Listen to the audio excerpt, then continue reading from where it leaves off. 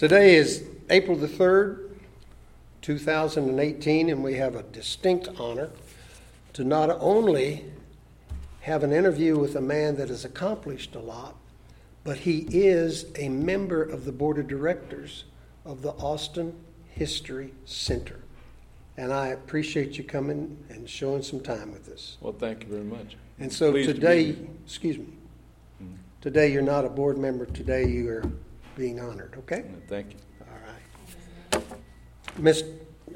Mr. Arnold Garcia has an extensive career particularly in the newspaper business, and I'm hoping we'll get to all of it today because he's got really a lot of things to tell us. So if you'll tell me your whole full name. Yes, I'm Arnold Garcia. Well, actually, I'm Arnulfo Garcia Jr. Okay. And they call me Arnold because my father, I'm a junior, and when the parish priest baptized my father, he said, "Oh, I can't pronounce Arnulfo. From now on, you're Arnold." So I got that too. So I'm both ways. My driver's license, my Army papers, everything is Arnulfo, but I'm known professionally as Arnold. Well, throughout your career, you have found a whole lot of people that didn't quite understand what you were saying if you spoke Spanish, or exactly how to do it. And some think they do, and some don't. In Mexico. Yeah, the best thing is you ask somebody. You don't act like you already know it. Well, give me a little bit about your parents and where you were born.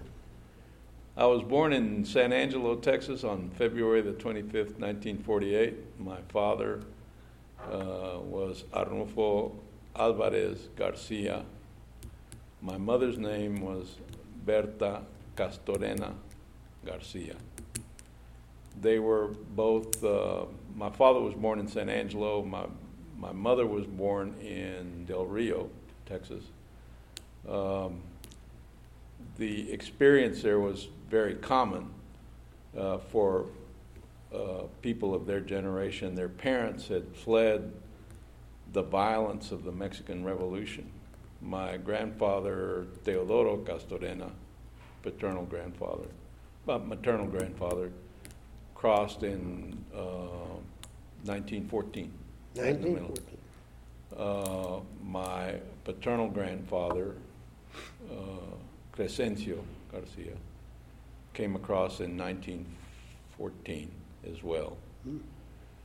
My grandmother, my maternal grandmother, Adela Castorena, Salazar, her maiden name was Salazar, told me stories about having to flee, or when they fled Mexico, because her family owned a hacienda outside of Piedras Negras, which is across the border from Eagle Pass. The Villistas were coming to kill them. So they had to load up everything in a cart and literally flee in the middle of the night. She ended up in Del Rio, where she met my grandfather, who made a living working for railroads. He was quite a cowboy, tremendous horseman.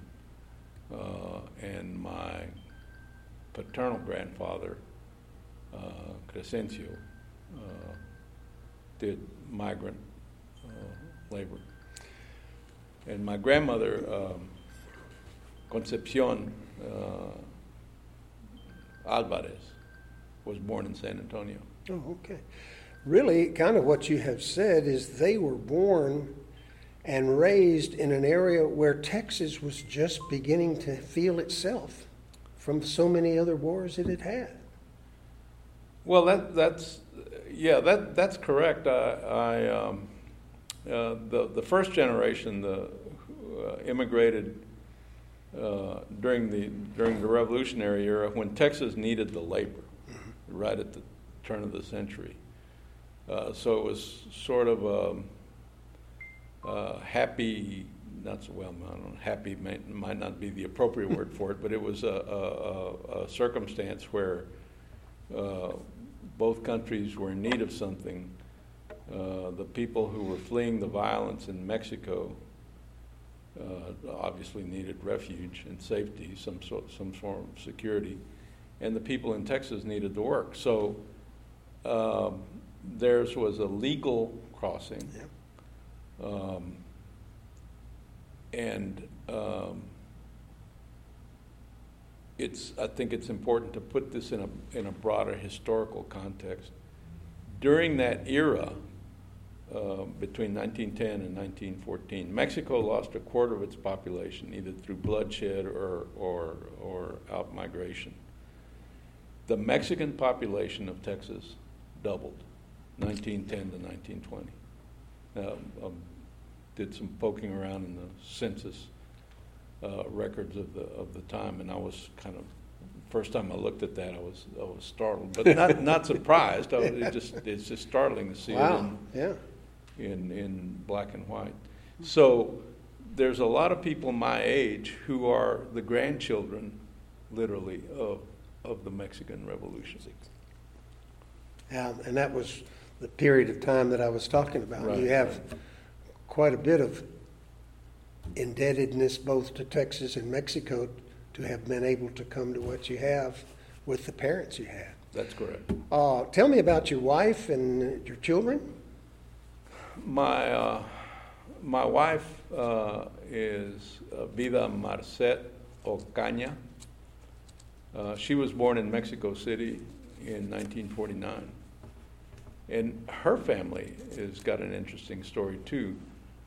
They were Spaniards, and during the Spanish Civil War, they fled almost literally in the middle of the night because they were anarchists. and Francisco Franco, the Generalissimo, was looking for them. And Vida's father got his family out. They went first to France, and then the Dominican Republic. And one of their uncles, one of Vida's uncles, Antonio Marcet's brother, wasn't quite so lucky. He was a political prisoner for more than 30 years. And this is a little known story. I never knew it until the family members told me that at the time Lázaro Cárdenas was president of Mexico. This was in the 30s. Lázaro Cárdenas was considered a god in Mexico. The oil companies in the U.S. don't like him much because he appropriated the oil companies and their holdings, and that founded Pemex, the national oil company. Anyway, he said that he was going to take in the refugees from the Spanish Civil War, and got a lot of pushback from the Mexican Congress that said we're having trouble, finding things for our own people to do, much less bring in these Spaniards. And Cárdenas stuck to his guns and said, no, they're teachers, engineers, they're the kind of people we need, so we're bringing them in. So they brought them in. And it was remarkable that they were able to survive because Mexico and Spain did not have formal diplomatic relations until 1969. That's right. There was the resentment from, there was a long grudge to carry. 1810 was the War of Independence from Spain in Mexico lasted 1810 to 1820, 10 years. Kind of a coincidence. And it was an interesting phenomenon that they migrated south instead of as many of the Mexican or people that were in the south migrated to the north. Right. But the Spanish people had to come around and come in from the other side. Yeah. That's right. That's an interesting background. What about your children? How many do you have? Two. Two? The oldest is Jennifer, my daughter Jennifer Garcia Jaton. She's a medical doctor. Got her undergraduate degree at Harvard, and studied medicine at the Baylor College of Medicine. Mm-hmm. And my son Teodoro, who's named after my grandfather, is currently a captain in the U.S. Army. Where's he assigned now? Fort Carson, Colorado. Fort Carson, Colorado. Actually, right now he's assigned to what they call a student brigade. He was selected by the Army to get a master's degree. They take the top 10% of the cohort of captains, and they said, "Go get a master's degree on us." And so anywhere that'll accept you, we'll pay for it. Sure, I think that's excellent. How about grandchildren? 6. 6 grandchildren. Well, could we divide some from the son and some from the daughter? Well, it's an even split, 3 each. Oh, okay. And I've got Teo's got another one on the way, so Christmas just got more expensive for him. I can well imagine, yeah. And them too. Yeah. Well, let's center kind of on you specifically right now and dig into from when you were born until you really got into college and where you went, and you then became interested in news business. Yeah. My father, well, my parents were big advocates of education. They appreciated the value of a good education. So they sacrificed and enrolled my sister and I in Catholic schools there in San Angelo, where I think I got a very, very sound education. And then Catholic school was over with after the 7th grade. And I enrolled in Thomas Alva Edison Junior High School. It was junior high, not middle school back then. And from there to Central High School. As the name implied, Central was where all the kids, high school age kids in San Angelo went to school. The school board at the time was very progressive by today's standards because they realized that it was just too expensive to run a segregated school system, yes, past the elementary school level. Mm-hmm. So once you got out of the elementary schools in the public school system there, you were funneled into one of 2 junior highs, and then everybody went to Central. Mm-hmm. So everybody had access, theoretically, to the same level of education, and that is thanks to a fellow named Frank Poole, who was sort of the mastermind behind all that. He was chairman of the school board at the time. From there, we didn't have any money, and I was the first generation, really, college student. So fortunately, Angelo State College, which had been a 2-year school, converted to a 4-year institution in 1967. Oh, okay. Thanks to the work of Ben Barnes and Governor Connolly and the owner of the newspaper there, Houston Hart. And by the way, every time I see Barnes these days, I thank him for Angelo State. Because, thank you for the school. Yeah. Because I might not have been able to get an education otherwise. I studied history and government. I've always been interested in history and government. And I was a junior at Angelo State when a friend of mine who worked at the newspaper said, "Hey, they've got an opening for a reporter, so why don't you apply?" And I said, I was 20 years old, face full of pimples. And he said, "Why don't you apply?" And I said, "I don't know anything about it." "Oh, what do I do?" He said, "Don't worry, they'll teach you." So I applied at the San Angelo Standard Times and had my first meeting with Bill Martin, who was the managing editor there. And he said, "You're hired." I was hired for the princely sum of $80 a week. Wow. So I thought that was all the money in the world, yeah. College junior. It still is. That's good money. Yeah, and I swear I had more money in my pocket then than I do now. But anyway, I did learn.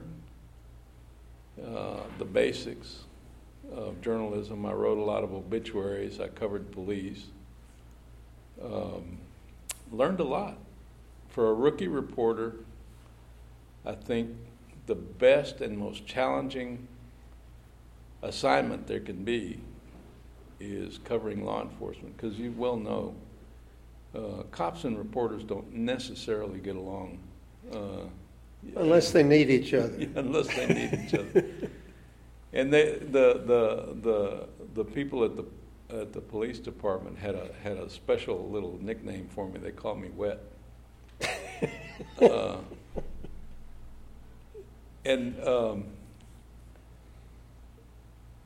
An interesting thing happened. One night I was in there reading the offense reports, and that was part of the routine. You go in to the police station at the beginning of the shift and at the end of the shift and go through the offense reports to see if there was something in there worth writing about. And so I was standing there reading the offense reports, or as they call them, the offense reports. And all of a sudden, this guy walks in, and he's holding this woman. She's bleeding down her leg like this. And he slams her. He got her by the arm, and he slams her. She's bleeding like this. And he slams her up against the counter. And I kind of look around, and the dispatcher, the lieutenant, the shift lieutenant, a fellow named Tom Flowers, was sitting in there. He looked at me, he looked at him, sure. And he just shot out of his chair. He came out, and it was a police officer. It was a patrolman named C.B. Nation. And he threw that woman up against the counter and says, "Here's my whoring wife, and here's the gun I shot her lover with." Oh. And I was like, and he said, hey, let's go back in here. And so they take him into a back room, and I can hear he's throwing things, and I can't stand it anymore, and that's it. And I can't take it. I can't, I shot him. And so I go hot-footing it back to the paper. And so I tell the night editor, I said, I just saw this. I just saw a police officer, and he said, "Here's my whoring wife," and just kind of played the whole scene for him. Yeah. And the gun, I shot it. And so he calls Bill Martin, the managing editor at home, and says, "Hey, Garcia," tells him the story. And so he hangs up the phone. He looks at me and says, "Martin says write it short, no names." Oh, what? No names. So I wrote the vaguest 3 paragraphs in the history of American journalism. Austin police are investigating what may or may not have been a shooting that may or may not have been. It just is, it was worthless. It was a waste of space. So the next afternoon, I walk in there, and of course, the afternoon, there were 2 editions, morning and afternoon. So the Dayside police reporter had it all. I mean, picture of CB and, all the details and everything. And I walk over to Martin's desk, and Martin was a little bitty guy, bald, had his teeth like this. And when he got mad, the color would start rising here until the top of his head almost got purple. So you didn't want to make him mad. You never wanted to bother him. You didn't want to irritate Mr. Martin in any kind of way. And so I walked over and I said, "Bill, I knew all this last night. Why didn't you let me write this?" And he looked at me with this little guy, and he started to get red like this. "Nobody told me you had seen it." Oh my! Oh my! I didn't want to be that other guy. Yeah, I can imagine. Well, the story had a happy ending. So I go to the police station, and one of the dispatchers going through the police report, see if there's anything to follow up with. And the guy says, "Hey, Wet, So I go in there, and I said, yeah. He said, you made a lot of friends in here last night. And I said, oh? He said, yeah, you could have hung old poor CB out to dry, but you didn't do it. So from now on, anything you want. Well, so after that, I owned the police station.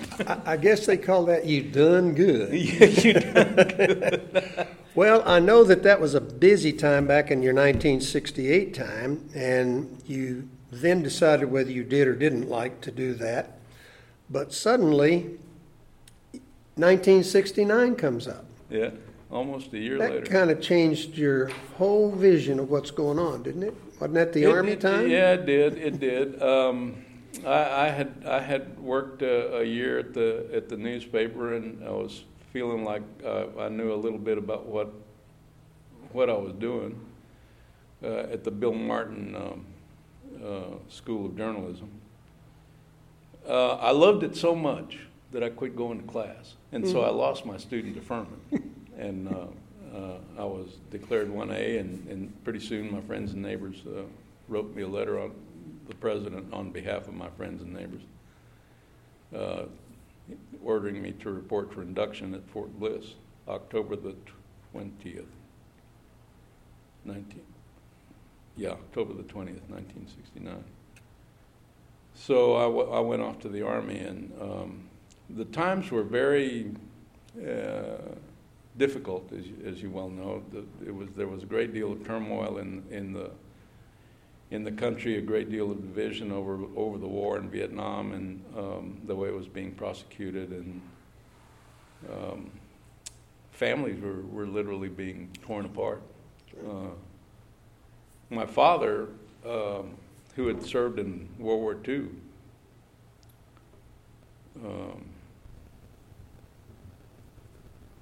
had a chat with me because I didn't like the idea of going off to the Army at all. And so he said, well, I know, I have a feeling I know what you're thinking. He says, but I want to tell you one thing. He says, there's never been a Chicano deserter. You don't be the first one, or you don't come home. Oh, wow. I was the only son. There you go. So, given those options, I showed up. And my mother, the day I reported for induction, my mother wanted to go, and my dad says, no, this is something that we have to do. So we got in the car. He didn't say a word, not a word. So I got to where I needed to go, and I was getting out of the car, and my dad said, son, war's tough. The Army's tough. He said, so keep your head and butt down and never draw it an inside straight. See, he had been around a little bit. Well, you did 2 years there then, and seemed to have been discharged with an honorable discharge. Oh, of course, yeah. Very good. Yeah. You must have listened to Dad. That was very good. But you also must have learned something that you liked, because when you came back out of there, you kind of took a liking to the National Guard. Well, here's what happened. I was out of the Army for a long time. I was assigned to an infantry unit. That was not much fun, but it was in Germany, not Vietnam. My orders for Vietnam got canceled at the very last minute. I mean, I was at Fort Lewis. I was ready to go to Jungle Issue, and the guy said, you might not have to go. 219 guys, all with combat MOSs, got turned around. We all went to Germany. So even though it was an infantry company, it was in the middle of winter. It was infantry is just a miserable existence. Nobody was shooting at me. So I came back. I was discharged a buck sergeant. I thought I'd done, my time. I went back to work at the newspaper.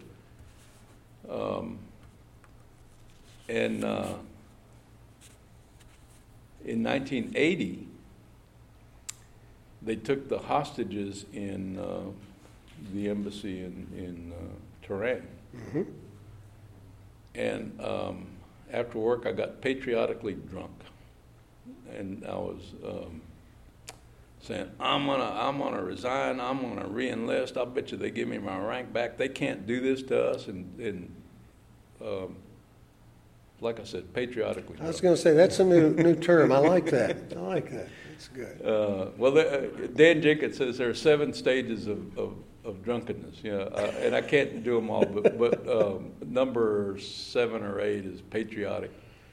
Well, that's a good one. Yeah. So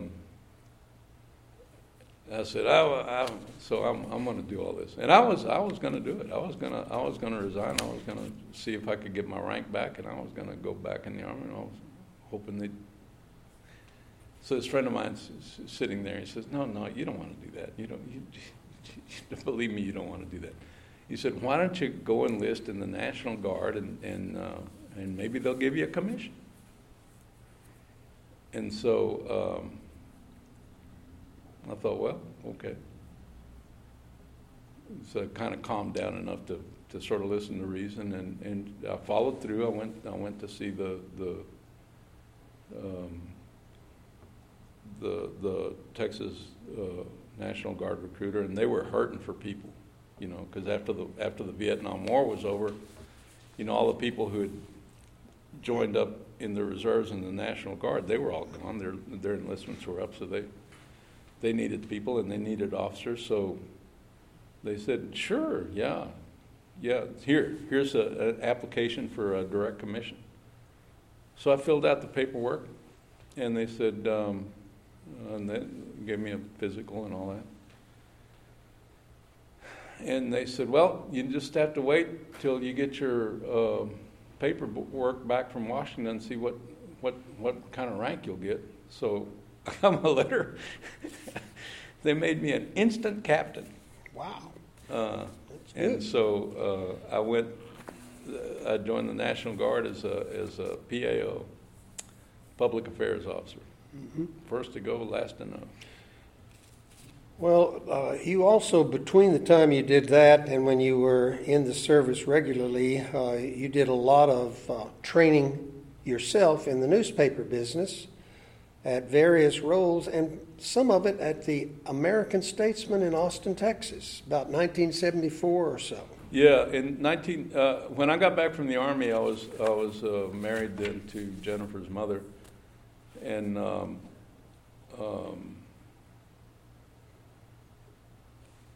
I needed to make a living. I had a family to support, and the Standard Times had raised that princely $80 a week to $120, I think, which was just that, and the GI Bill kept us, in groceries and roof over our heads, but we had a little extra. And I was covering the courthouse in San Angelo at the time, Tom Green County Courthouse, and that's where I learned how county government works or doesn't. And it just so happened that they needed a courthouse reporter here in Austin, and so a friend of mine who worked at the American Statesman says, "I know a guy in San Angelo," and so I came. They offered me a job. I think they paid me $130 a week, so that seemed like all the money in the world back then. And I got to know that place that we can see from here. Yes, the Capitol. Yes, I knew Judge Blackwell. I knew Judge Thurman. The county commissioners at the time were Richard Moya and David Samuelson, Johnny Baduras, who later got beat by Ann Richards. That's the way I got to meet her. And El Galt. And so I guess when you get to be old enough, you knew the people whose names are on buildings. Well, and what you did was that courthouse reporting is where you learn all those things. Right. I think you were on the right track with a lot of that. But you also registered pretty high when you were there and made some pretty good moves upwardly. Yeah, I've always been very fortunate. You know, the expression "better lucky than good." We worked. A friend of mine, a good friend of mine, was my reporting partner, John Sutton, and I. Between the two of us, we got to know all the people in the courthouse. I mean, at all levels, and we made friends with everybody, the bail bondsmen, the janitors. I always tell kids or students when I teach classes is, and you know this, you need to talk to the invisible people. They know what's going on. The people who at the titles will tell you only so much. I totally agree. But if you talk to the invisible people, the janitors, the secretaries, the people who are always in the background, but who become invisible, you really get an idea of what's happening. And so one day we picked up an afternoon paper. The Statesman had 2 editions in those days, the morning American and the afternoon Statesman. So we were going through the newspaper to see it. Things were slow, and we were going through the paper to see what movie we were going to go to that afternoon. And Richard came by. Richard was a janitor, and he was pushing a broom. He was a big guy, bald head, bad teeth, real bad teeth. And he said, "Can I have that paper when you're done with it?" And I said, "Sure, Richard." He says, "Yeah, you know, when you got 6 kids, it's hard to feed them all, and they always have pizza coupons in the paper, so that's why, yeah, help yourself." And he's pushing the broom, and he's starting to go away. He says, "Well, I guess you guys are going to be kind of busy this afternoon." "Oh, why is that, Richard?" He said, "Well, the grand jury's upstairs, and they're getting ready to return a bunch of sealed indictments, big drug raid." "Oh, here's another paper for you." So he said, "Oh, really?" He says, Yeah. He says, "Well, see you later. Thanks." So we go start working the phones, and the DA at the time was a fellow named Robert O. Smith, and he was just furious. He wanted to know how we knew. And of course we weren't about to tell him. And what had happened was Richard was in there sweeping up in the grand jury room and just heard things. And he put his prosecutors, grand jurors, anybody who wandered who happened to walk by, he put them on the box, the lie detector test. Yeah. He wanted to know, and he never bothered Richard. And Robert O. Smith died not knowing where the leak was. Well, they just almost look past people like that instead of at them. Right. It's a sad thing. Well, part of what you did when you were over there and getting some of that back information like you were doing, you kind of became the editor of the editorial page. Well, Cox newspapers bought the American Statesman from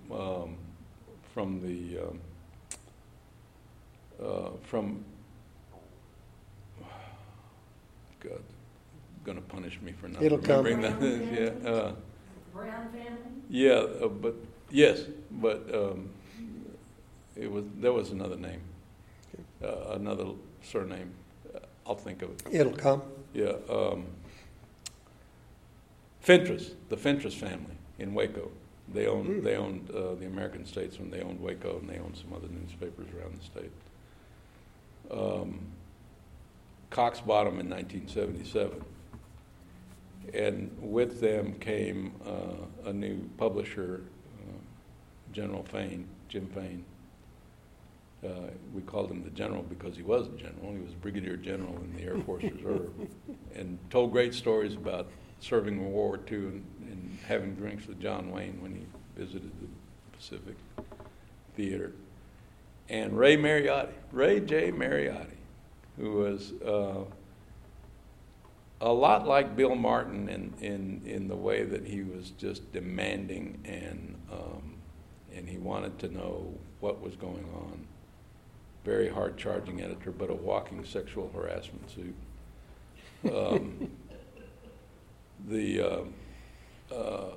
But Mariotti really elevated the newspaper, I think, and his fingerprints are still on that newspaper today. He brought in Ellie Rucker. He brought in the columnist Kelso. He made Kelly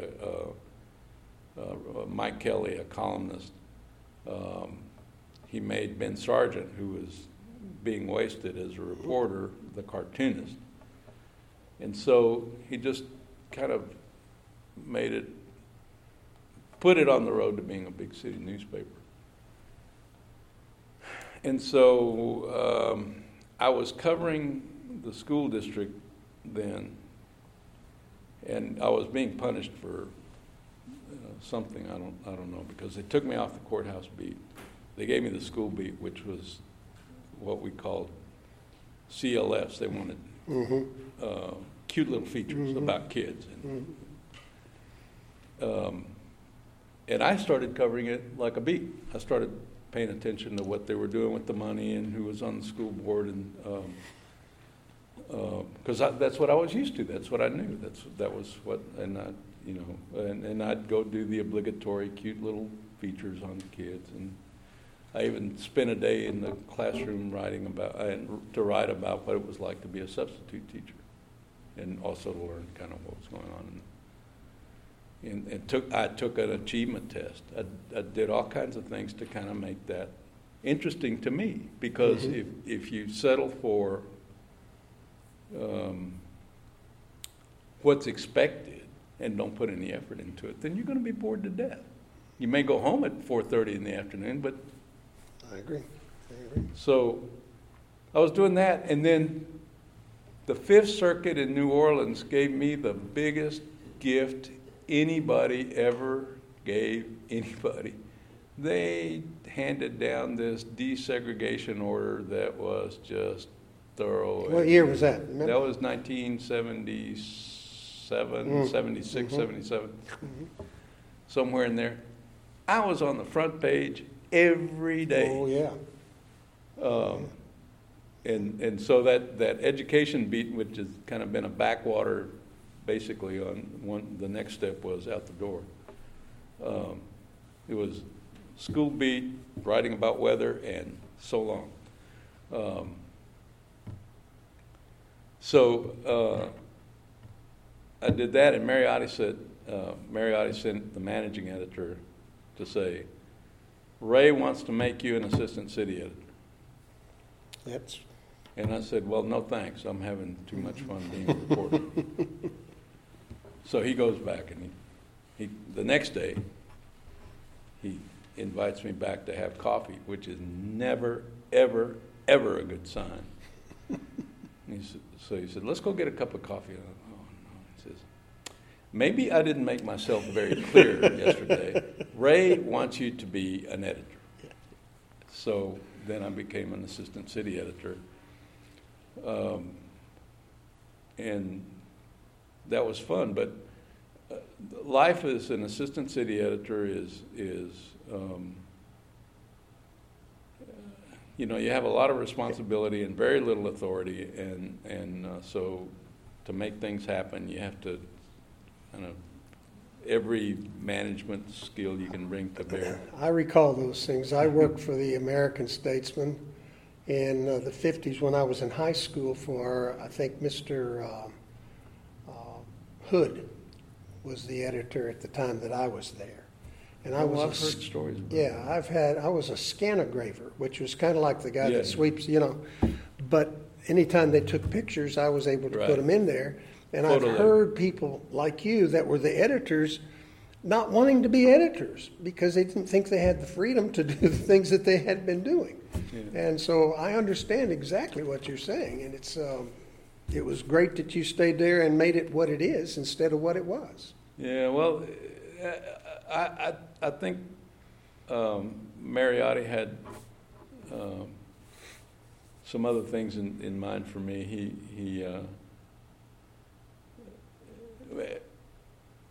I remember one night he was an interesting fellow. He would come in and check, see what was going on, and one night he came in and he said, "Kid, I'm going to take you to the Quorum with me." The Quorum was on Red River. It was a bar where all the legislators hung out. Frank Irwin, who was chairman of the UT Board of Regents, hung out in there. And you walked in and you opened the door. It was in the basement, and the cigarette smoke would just go. Oh yes. So we go in there, and he says, but first he looked me over and made sure that my shoes were shined, and he said, "Now you're going to be meeting a lot of important people in here, so behave yourself." Okay. So I said, "Oh, sure, right." And so we walk in there, and there were a bunch of legislators that I knew, and so they all said hello, and I said hello, said Hugo Orlanga and Gonzalo Barrientos and some of those people. So I'm shaking hands with all of them, and they said, "Do you all know Ray?" So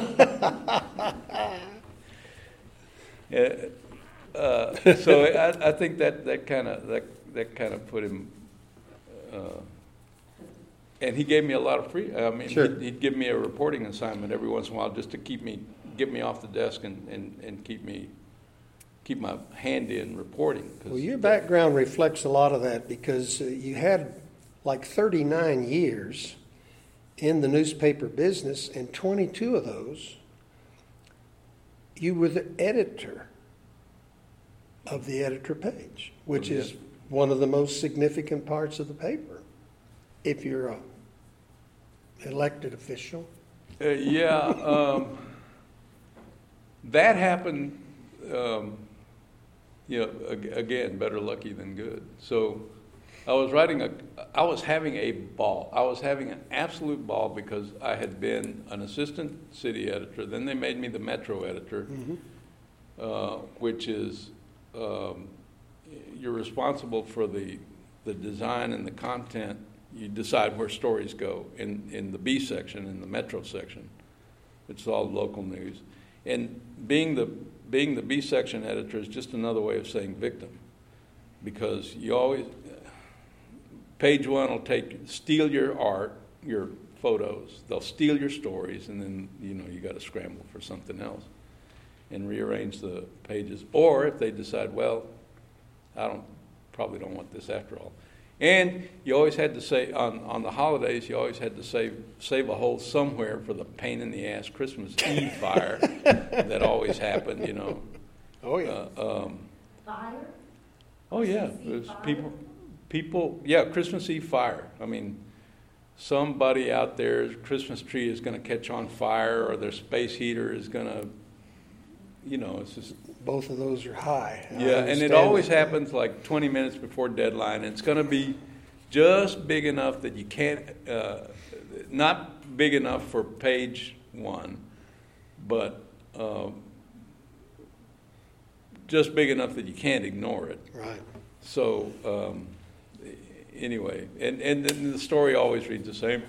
Oh, a tragic Christmas Eve fire deprived of, Austin family, and they'd always get lots of money and presents afterwards. I don't mean to sound flip about it, but it happened, I think you're just reporting it honestly, and I think that's good.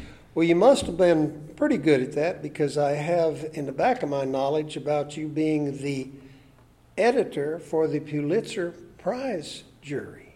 That's pretty significant. Oh yeah, that happened.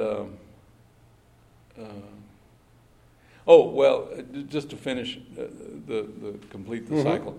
So after I did that sentence, they said, well, we need a political reporter, somebody to write about local politics. And so I raised my hand and I got that job, and I was having a ball doing that. And the editorial page editor at the time and the editor had a falling out, and big fish eat little fish. So there was no way he was going to win. Right. And so Maggie Bailow, who was the editor at the time, asked me if I wanted to try out, audition for the part. And I said, sure. So I did, and I got the job. That was in 91. And again, it was something I thought I sort of knew how to do it, but not exactly what. And I learned that people are really picky about their letters to the editor. I was the designated piñata, and there's nothing like writing opinion and commentary in a town with 5 institutions of higher learning, and everybody's a genius and knows more about everything than you do. So, is that Austin, Texas? Yeah. Oh, okay. I wondered. Yeah. So, but it was fun. It was fun, and I got to meet an interesting array of people and experts. I mean, I met Arianna Huffington, and I met Ben Bradley, and I'm all kinds of people, and of course candidates, all the candidates for governor and senator, and all levels of public office, and got to sit there and interview with them. One of the more interesting encounters I had was with Phil Gramm, who was Republican senator from Texas for a long time, and became chief of the banking committee. He was a Democrat turned Republican. And if you saw him on TV, he was just like very, very much a gas bag. But in private, he was very thoughtful. He was funny. I enjoyed the conversation with him. The same way with Jesse Jackson. When we met Jesse Jackson, I was expecting the TV personality, and I found him to be very thoughtful, very, very engaging, very erudite. So it was very much a broadening experience for me. Well, and you benefited from that because you got to see what they looked like in the paper, but you also got to see what they looked like down deep. Right. Which brings me to some of the things, in addition to you doing a Pulitzer Prize thing for the cartoons, which I didn't know we had Pulitzer Prize for cartoons. Yeah. You did that very well. But what is interesting in your background, and you've talked about it, is that the Latino portion of where you came from, and I'm sure that there were times people looked at you a little differently. That's one way of putting it. Right. But you really seem to have begun to be innovated by helping other Latinos become part of this project. And I think that's good. Can you tell me something about that? Well, journalism is said to be the first draft of history. And in many ways it is, because I always looked at my work or the work of others. And I would tell this to reporters, and they would kind of look at me like, I said, 100 years from now, somebody's going to be going through this microfilm to kind of get an idea of what was going on in Austin at the time. And so, you need to get it right. You need to get some context. And also, if it's possible to throw in little details to help the researchers, what was the weather like? If it's relevant. Just, little That's right. gems that you can, that somebody might be able to use, and you never know what that's going to be.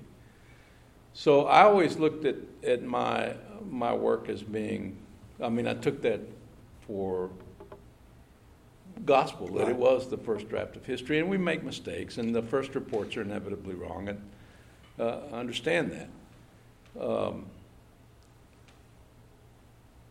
It's very fulfilling, however, to be able to sort of be on the inside and to kind of give the context and fill that out in a way that relates to what ordinary people and how they're going to be affected by whatever it is that's going on. Yes. And communicate it in a way they understand. I think a lot of journalists make the mistake of writing to the people that the officials and the people like that, they're writing like to impress them and not explain to readers what's happening. Well, I think it sounds to me like not only did you make headway for yourself and many other people in looking at them not as whose grandkids they were or whose children they were, as how they were doing and whether they would fit in it. And you developed enough that others could look at you and want to emulate that. And then you started doing something that is called Ahora Sí. Ahora sí. Yeah. Mm-hmm. Well, the point I was inarticulately trying to make earlier was that history is incomplete unless it's a complete telling. A story is incomplete unless you tell the whole story, and excluding the Latino contribution to Austin and to history in general is not telling the whole story. So you're not giving the complete picture, and that's what supposedly we're about. We started, so that's why I thought it was important to bring in people that look like me into this business. I was the first Mexican-American reporter to work in Austin. And after, and so I knew, I was 26 years old. So I knew that if I fell on my butt, it would be a long time before anybody else got a shot. So I had to succeed one way or the other, even though I wasn't exactly sure what I was doing. I sort of had to figure it out as I went along. And the same way in everything I ever did, because I knew, I had to keep that door open, and the first one through the door gets shot, and I knew that. I knew that as well. So I always tried to work in a way that people wouldn't say, "Oh yeah, well we tried one of them and they didn't work out." I mean, because I've heard people say that. Well, I think that's right, but I think that looking at you, you have mounted so many big mountains, climbed them, but you also wrote Spanish language weeklies. Well, not every week, but yeah, boy. Okay, bi-weekly, sometime a weekly. Well, that was sort of very taxing because you have to think in another language, and it's one thing to be able to converse. And I tell my relatives in Mexico, Vida's family, that when they introduced me, they said he's a gringo. What? I said, well, okay, I speak 3 languages. I speak English, a little Spanish, and Tex-Mex. And so writing Spanish, I had some college training in that. But man, it is hard to sort of not to translate literally what you want to say, but to sort of make it flow in another language. And so they have idioms like we have idioms and ways of expressing. Correct. And so you can't translate word for word, literally word for word what you're doing. So I'd struggle. I mean, it would take me a long time to get it where I wanted it, and so one day, Ahora Sí, which is a Spanish language publication that we did. It was called what?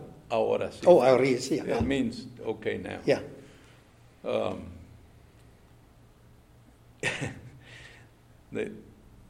Somebody turned copy in, and I noticed it was in English, and the editor, the woman who edited the paper said, "Okay, we'll send this to the translator." And I said, "You have translators? Why come you made me do?" And she said, "Well, you can't." Well, I can only imagine that because I can just speak one language, and it's hard enough, much less to have two or three and have people do it. But among some of the things that you also got was you got honors for writing in both of those languages with the Associated Press. I have here the Texas State Teachers Association. You are a past president of the Headliners Club. Yeah. I'm very familiar with Headliners Club. Tell me about that. Oh, that was just, kind of standing. There's nothing really to being president of the Headliners Club. Uh-huh. It was you just do what the Sue McBee, the late Sue McBee, and Sue's husband, Frank, as you know, was president of TRACOR, and he was a longtime member of the Headliners Board of Governors, which is and Frank was something of a mentor to me. And I guess he decided I needed to be president. And so, I was. And in my acceptance speech, so you can see the the demographic of the Headliners Club is old white people. And so in my speech, I said, and I want to tell you all that I'm very proud to be the first reporter to be president of the Headliners Club. That isn't what they expected at all. Oh, that's beautiful. Yes, I'm very familiar with them, and I think it's wonderful that you were able to do that, and you did it for quite a while. It's a year. It's that's a long time at the Headliners Club. I was on the board. Always got good tables and a preferred parking. But from those things, and looking at your background, and looking at the military aspects, and seeing what your son and your daughter did, and how you dug into the places where you were to make sure you could get it or do it the best you could. Okay. Within that, I have that you were a board member on the Crime Prevention Institute, which is a wonderful board. Yeah, Roy Butler was a great guy. I got along great with Roy Butler, although I never covered him. I just sort of got to know him like a lot of other people. Mr. Butler recruited me to be on that board, and I thought it was important work, and because I come from a family with a lot of law enforcement in it. I've got cousins and aunts and uncles. My godfather was a lieutenant on the San Angelo Police Force. My cousin was retired as a sergeant. I've got MPs. I got Border Patrol. I got all kinds of law enforcement. So you got cops, and you've got military, and you've got editorial. Deputy sheriffs. Boy, you've got a lot. Yeah, deputy sheriffs, and just about every level of law enforcement. Well, tell me what the KIPP public schools process is. Knowledge is power. That is, KIPP public schools are. It's a charter school, and our constituency is lower income children, and we have a high school, and our success rate, we get 80% of our high school seniors get accepted into college, and most of them Wow, make that's wonderful. it. Yeah, most of them make it. That's good. And is it located in East Austin, or is it located where? Well, we've got campuses in Southeast and, mostly east of the interstate is where we are. I'm quite familiar with all that area. I was raised in East Austin on Willow Street. Oh, yeah. So I know yeah. all of that area in there, and very proud of it, as a matter of fact. When you worked with the Public Defender Service, was that basically because of what you had done in the past, or what you saw that needed to be done better? Well, the Capital Area Public Defender Service, I wasn't able to do any of this until after I retired in 2013 because it was all conflict of interest. But after I retired, I felt like I wanted to do something. I mean, I love to play golf. But if I play golf every day, I'm going to get bored with it. So, well, and it's hard to play that at the Headliners Club, too. Yeah, so I decided that I wanted to do something that I've always wanted to do. So I got myself on a grand jury, and that was interesting. Mm-hmm. And the Capital Area Public Defender Service, I was recruited to become a board member, and what they do is that they oversee the qualifications of court-appointed counsel. Correct. To make sure. What was happening is that, and we develop a list and say this lawyer we certify that this lawyer can adequately represent misdemeanors. The bar is a little higher for felonies, and of course the bar is much, much higher for capital cases. Yeah. So we make sure that That's that excellent. list is. That's excellent. That's what we do. Okay. What about the older groups, Aguna Alliance? The Aguila Alliance. The Aguila Alliance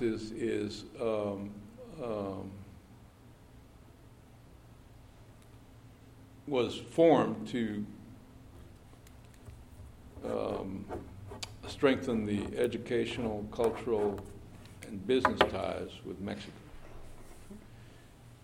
The relationship is very much in turmoil right now, and every time I go to Mexico, the reception gets a little chillier because a little harder. Because of the the current political atmosphere here. And just as an aside, I think the leading candidate for the Mexican presidency right now, the elections are going to be this summer, is a fella who says we're going to put Mexico first. NAFTA is screwing you. And what does that sound like? Sounds like somebody else I've heard say that. Similar. And I'm going to take care of you. I'm going to protect you. Okay. So what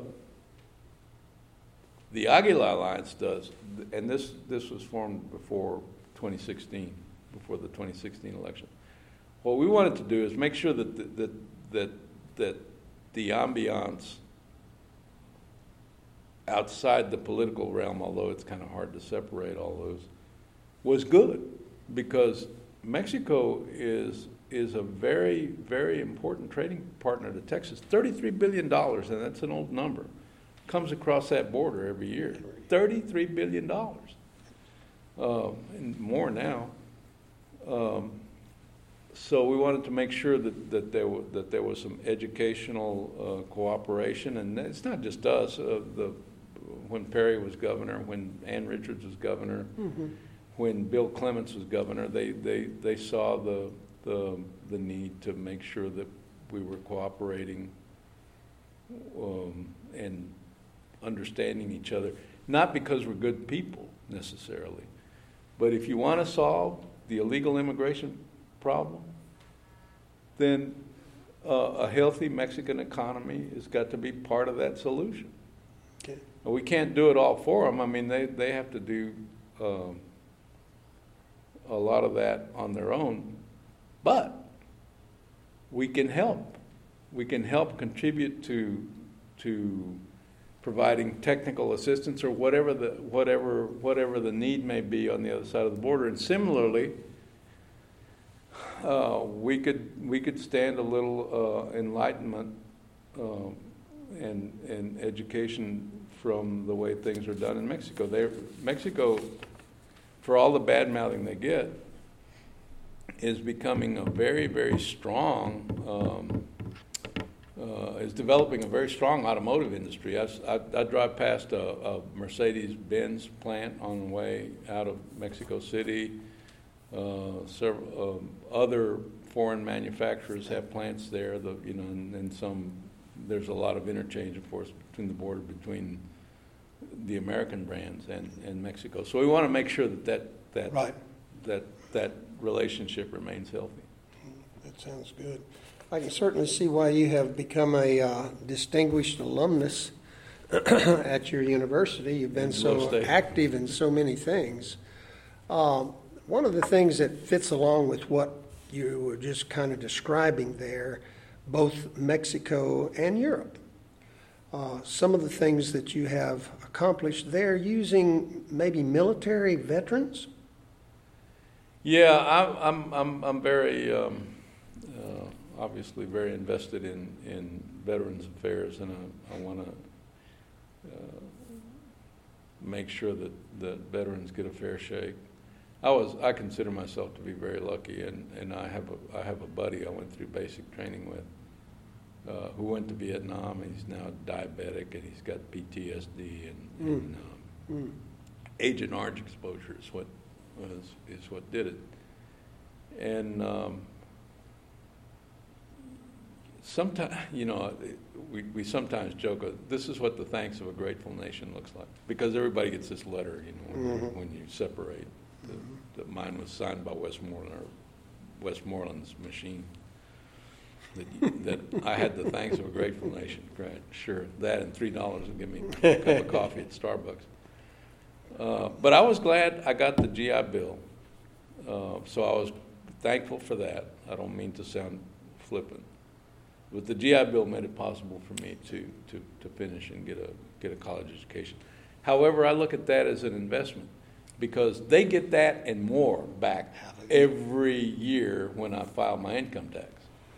Well, they're getting it also back by the leadership that you have shown in so many different kind of communities, and a manner in which you have led a life. I was reading about your daughter, who's not only a doctor, she's a member of the University of Iowa Medical School, and your son is still a captain in the military.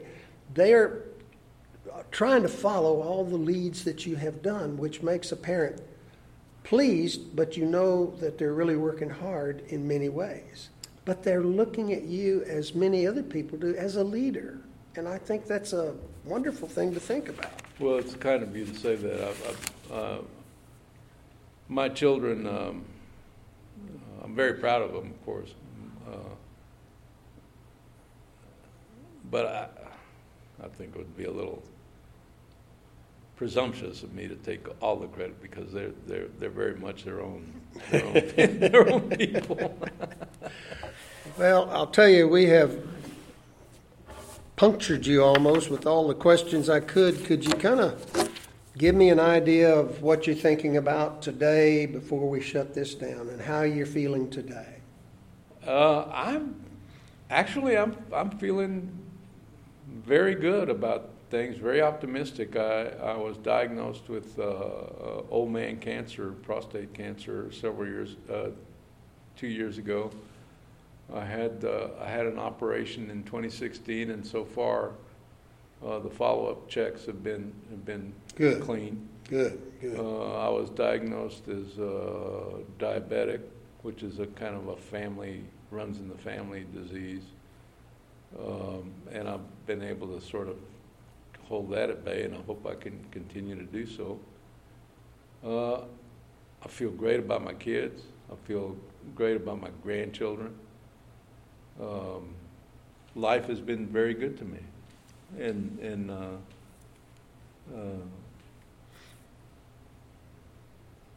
I think I get a little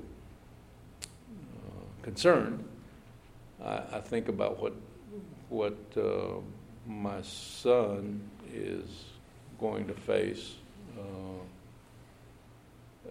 eventually in his career. He hadn't been deployed yet, but he's a career military guy. He's made it very clear to me that he wants to continue. So at some point or another, somebody's going to have to shoot at him.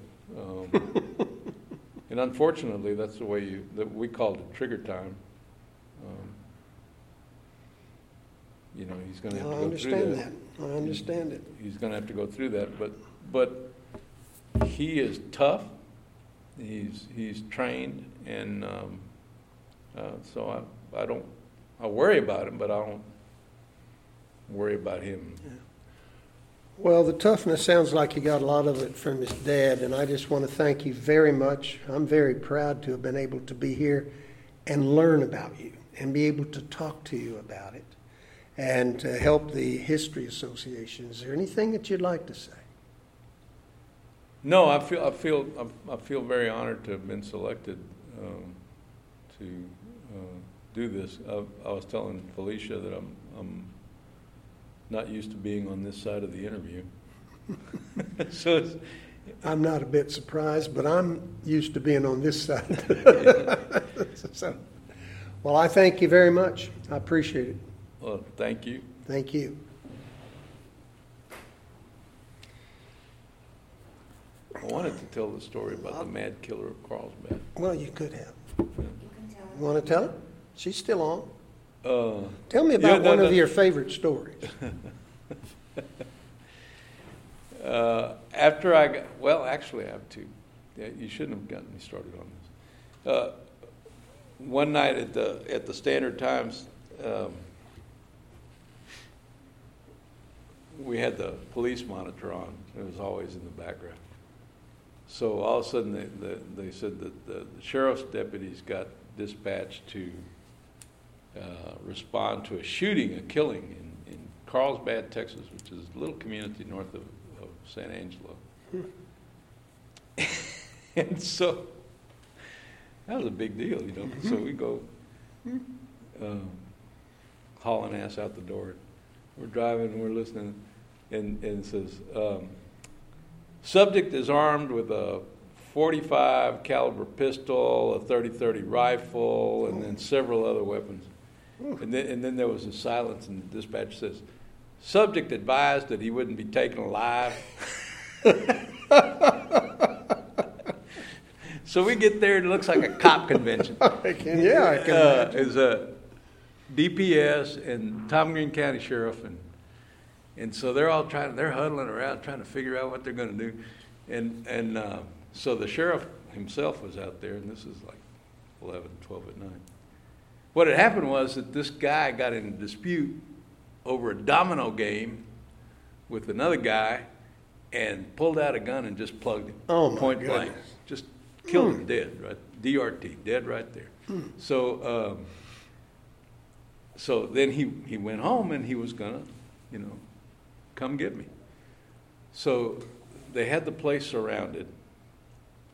So the sheriff said, okay, it's a DPS and Tom Green County Sheriff's, and it was outside the San Angelo police jurisdiction. So the sheriff said, okay, his plan was, we're going to hit him with the headlights, and then, that's going to blind him. So then we're going to shoot tear gas in the and bring him out that way.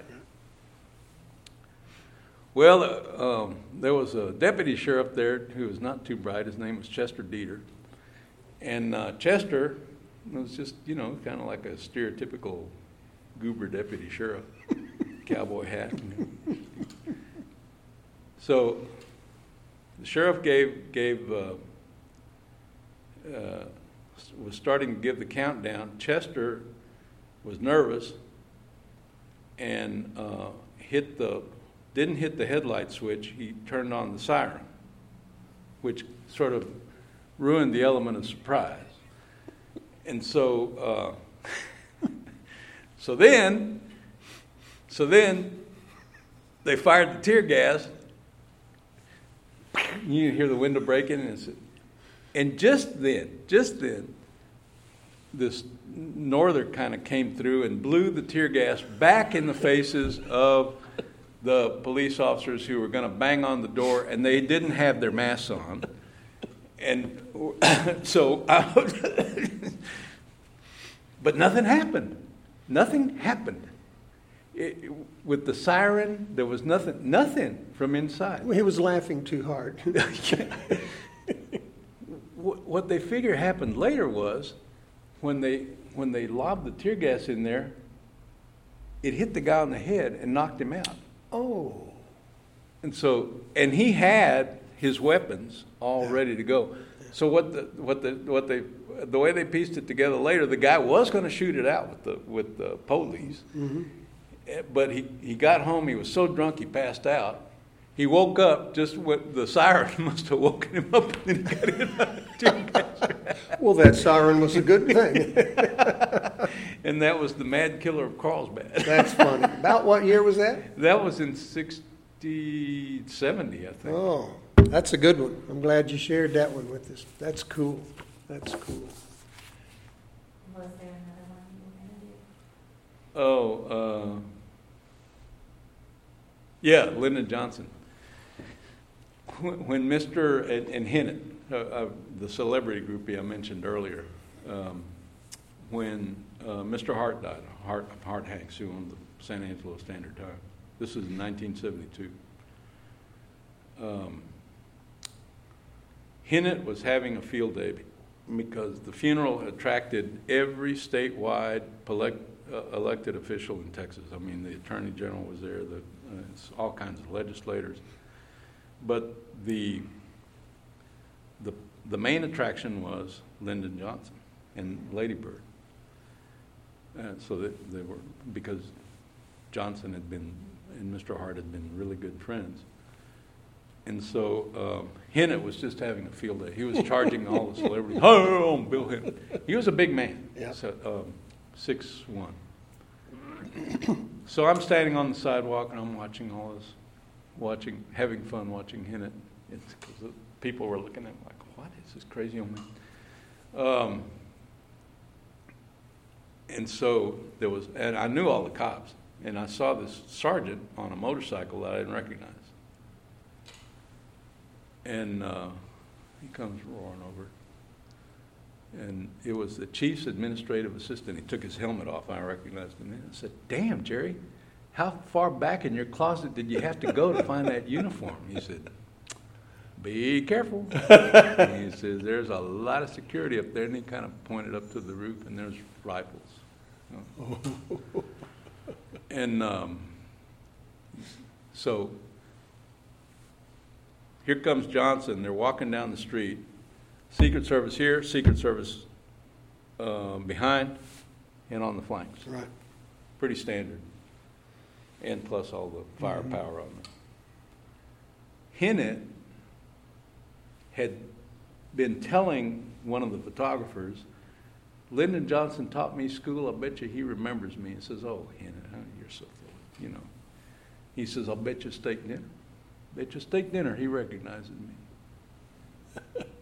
So photographer says, "Okay, you're on." Steak dinner, that was a lot of money. That's a week's pay. Yeah. So here comes Johnson with all this security. Hennett goes charging. And it was like a Peckinpah movie. Everything was going in slow motion. And he's going, "Hello, Mr. President." At that point, I saw the Secret Service going like this.